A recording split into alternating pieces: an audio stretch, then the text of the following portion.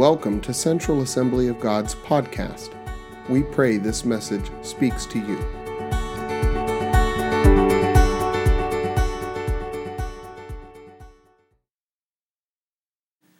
Praise the Lord. Are you excited today? I'm excited. This is about the best you're going to get from me. I'm just really excited.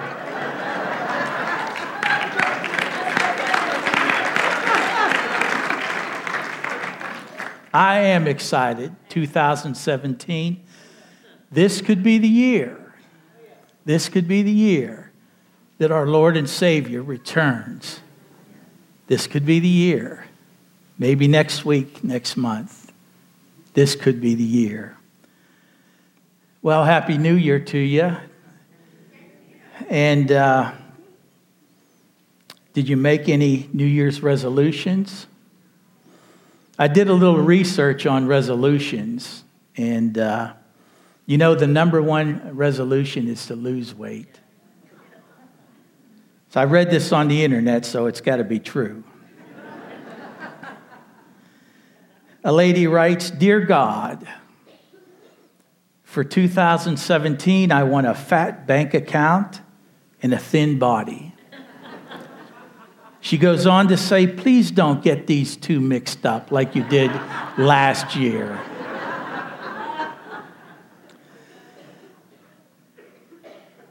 What percentage of people carry through with their resolutions? What would you just...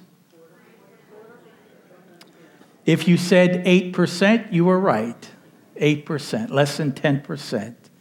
So if you're making New Year's resolutions, you have a 92% chance of failure.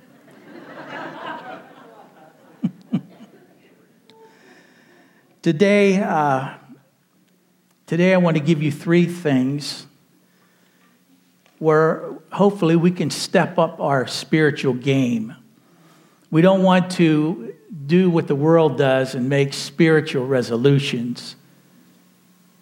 90% of you won't achieve them. But we want to look at these three things, and I'll go over them quickly. So hang on to your hat. If you have a Bible, turn to Matthew chapter 4,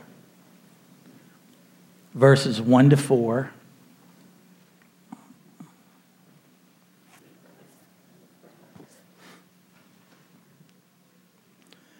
Then Jesus was led by the Spirit into the desert to be tempted by the devil. After fasting 40 days and 40 nights, he was hungry. The tempter came to him and said, "If you are the Son of God, tell these stones to become bread." The enemy appealed to Jesus' physical man. He was hungry. It says it right there. If you're the Son of God, turn these stones into bread. But Jesus flipped it on the devil. He said this, "It is written, man does not live by bread alone, but on every word that comes from the mouth of God." What's every word that comes from the mouth of God? It's right here. It's the word. It's the Bible. Jesus said, "It is written." He was using Scripture against the enemy. In the Old Testament, you'll find those same words in Deuteronomy 8:3. So if Jesus said it, it must be important. I don't think he could have made a better analogy than he did. Man needs bread, needs food to survive.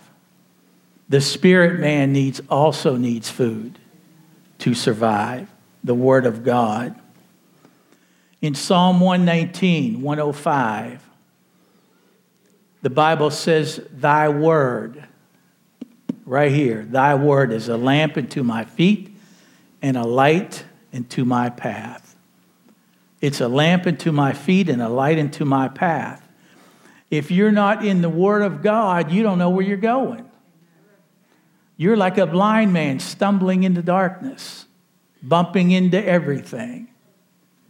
See, the Word of God will illuminate your path. Light dispels darkness. It always will. It always does. Light always wins over darkness. The Word will show you which way to go. We need direction today more than ever. Get the Word of God in you. The Bible says in 2 Timothy 2:15, study to show thyself approved unto God, a workman that needeth not be ashamed, rightly dividing the word of truth. Do you read the Bible or do you study the Bible? Do you read the newspaper or do you study the newspaper? I get up every morning and my paper's at the door. I come in and bring it in and I read it. In fact, I skim it. I don't study it. See, study the Word. Probably, and I hope Pastor Kurtz doesn't hear this, but one of the worst things out there is read the Bible through a year plan. You know, I tried to do that. By February, I was 10 chapters behind. Never did get caught up. And I'm not saying that's a bad thing, but for me, that's not a good thing. Take your time as you read the Word. I started to read the Bible through a year. I'm on my third year. Trying to get through. I'll probably get through. It'll take me 4 years to get through the Word of God. So, you know, when you stand before God and you say, I read the Bible through 10 times, no big deal. What did you learn? Well, I don't know, you know. So when you read the Word, take your time. There's no hurry, no pressure. When you read the Word of God, have a tablet with you. You know, whether it's a paper tablet or it's whatever. You know, so you can write it down. God is a communicating God. God is speaking to us all the time. Except we're so, you know, our lifestyle's so fast. We fail to hear what God is saying. So when you hear God, write it down. When God gives you a thought, write it down. You can go back and look at those things. A couple of years ago, I used to go to the county jail and help with a Bible study. And I realized that a lot of the prisoners, they knew the Word of God. They grew up in church, and they knew the Word of God almost better than I did. So I'm thinking, what is wrong with this picture? They know the Word of God, and they're in here, and I'm out here. Where's the disconnect? They didn't know how to apply the Word of God to their life. See, they know the Word of God, but they don't know how to apply it. All right, if you write anything down, write this down. Knowledge, that's this right here, God's Word. Knowledge plus application equals wisdom. Knowledge plus application equals wisdom. Hosea 4:6 says, my people are destroyed from the lack of knowledge, the lack of knowing God's Word. So, as you study the Word, you need a couple of study tools, a concordance, Bible commentary, Bible dictionary, and the nice thing, today you can do all this online. Believe me, I'm technically challenged and I can do this, so you can do it. Probably one of my favorite sites are blueletterbible.org. There's commentaries, There's Bible dictionaries, concordances, and it's free. It's free. Ephesians 6:17 says the sword of the Spirit, which is the Word of God. The sword of the Spirit is our only offensive weapon, but that's all we need. God has given us all that we need to defeat the enemy. I did a visual lesson at the academy last year. And I told the kids, the more God's word gets into you, the bigger your sword. Now Nevin has a sword in his office. That's our facilities guy. It takes 2 hands to hold this thing. That's how heavy it is. It's big. It's probably big as me. So I said to the kids, would you like to go to war with this sword or this sword? And I had one of those little plastic toothpicks. You want to fight with this sword or this sword? Hopefully I got my point across. The Word of God is supernatural. It's sharper than any two-edged sword. It can get deep in a person. It can do things that we can only imagine. If you're going to thrive in these last days, then we have a choice. We can survive or we can thrive. I choose to thrive. If you're going to thrive in these last days, you need to get this perspective of God's Word. Secondly, prayer. Pray with precision. A couple of weeks ago, it was deer season. And I'm sure all of the hunters, before they went out in the field, sighted in their guns. They wanted to make sure that they were going to hit what they were shooting at. When you pray, be specific. Make your prayers like a laser beam. Go right to that spot. Speak to that disease. Speak to that organ in the body that's not working properly. Command it to shrink. Command that cancer to shrink and die. Pray God's word over situations. If you don't know God's word, you don't read God's word, you don't know God's word, you don't have anything to pray over. That's simple. God's word is like spiritual bullets that you can fire at the enemy.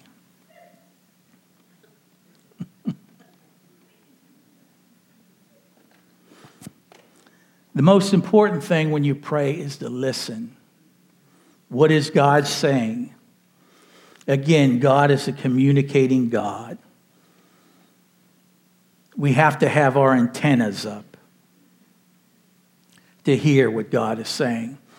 I grew up in a little coal town just a couple miles over the hill.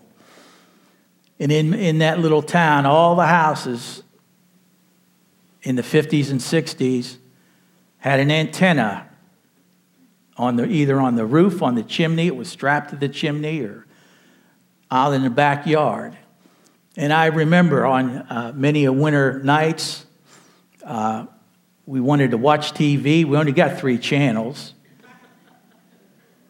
And so Dad, he took a big pipe wrench and he was out in the corner of the yard turning the pole. We had somebody at the TV, somebody at the kitchen door, somebody in the middle of the yard. It was like a chain. You know, how's that signal now? Little more. That's good. You have to do that. You have to always keep your antennas up to hear what God is saying. In 1 Chronicles 12:32, the Bible says the sons of Issachar were men who understood the times and knew what Israel should do. They had their antennas up. They knew the political landscape. They were listening for the voice of God. So today, just a couple of things. Pray for our newly elected president, Donald Trump. You know, it seemed like we prayed so hard before the election. Now everybody's just taking a break, you know. He needs prayer today more than ever. I had a friend on Facebook, and I think he was one of these people who, since Donald Trump got elected, he's going to move to Canada. But after the election, he would post every negative thing he could. He's retired, and I swear that's what his daily objective was, is to find things that he could post negatively about our president-elect. So in the comments section, you know, and I know this guy was looking for an argument. All I did was write 1 Timothy 2, 1 and 2. Now, if you're familiar with that scripture, it says, pray for kings and all in authority, that we may live peaceable lives. So that's all I put. Every post. And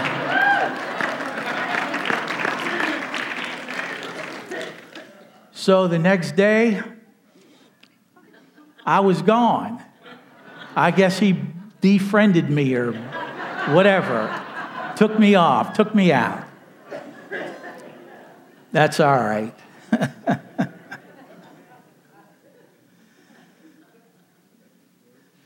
If we're going to thrive in 2017, we need the Holy Spirit's help. Before Jesus ascended into heaven, he told his disciples, go and wait. Wait for the promise of God. I'm talking about the baptism in the Holy Spirit. Let me encourage you today, if you haven't received the baptism, keep seeking. Keep seeking. Don't put pressure on yourself. You can receive it anywhere. In your home, in your car, walking down the street. You don't have to be at an altar in a church. God can do that any place. I was baptized in the Holy Spirit in 1977. Newly married, new Christian. I didn't even know what it was all about. But I did know this. If it was from God, it was good. And if God had something good for me, I wanted it. I wanted it. So late at night, in front of my black and white TV, and at that time, we didn't have any antennas. We had rabbit ears. I had a big ball of tinfoil on each one. And I got it just right where I could watch the 700 Club, Pat Robertson. So Pat said, if you want this, put your hands on the TV. I said, I want it. I put my hands on the TV and boom, started speaking in tongues. Praise God. Praise God. But it's what you do afterwards. You know, that speaking in tongues, that's the initial physical evidence. But it's what you do afterwards with it. If you don't do anything, not going to do you a whole lot of good. It's what you do with it afterward. The Bible tells us that the Holy Spirit is our advocate, our guide, our comforter, our teacher, our counselor, our intercessor. Wow. Wouldn't you want that?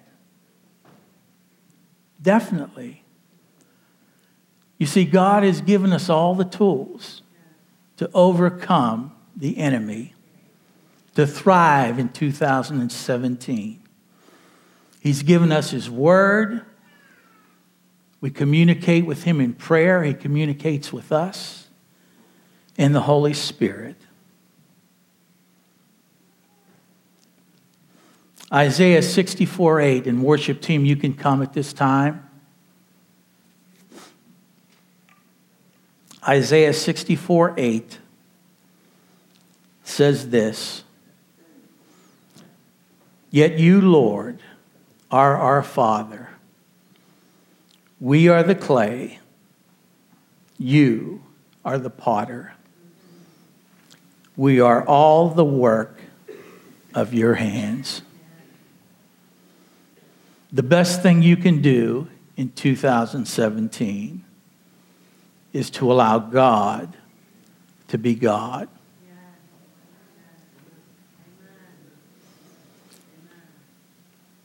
You are the potter. We are the clay. Allow Him to mold you, make you into whatever He wants.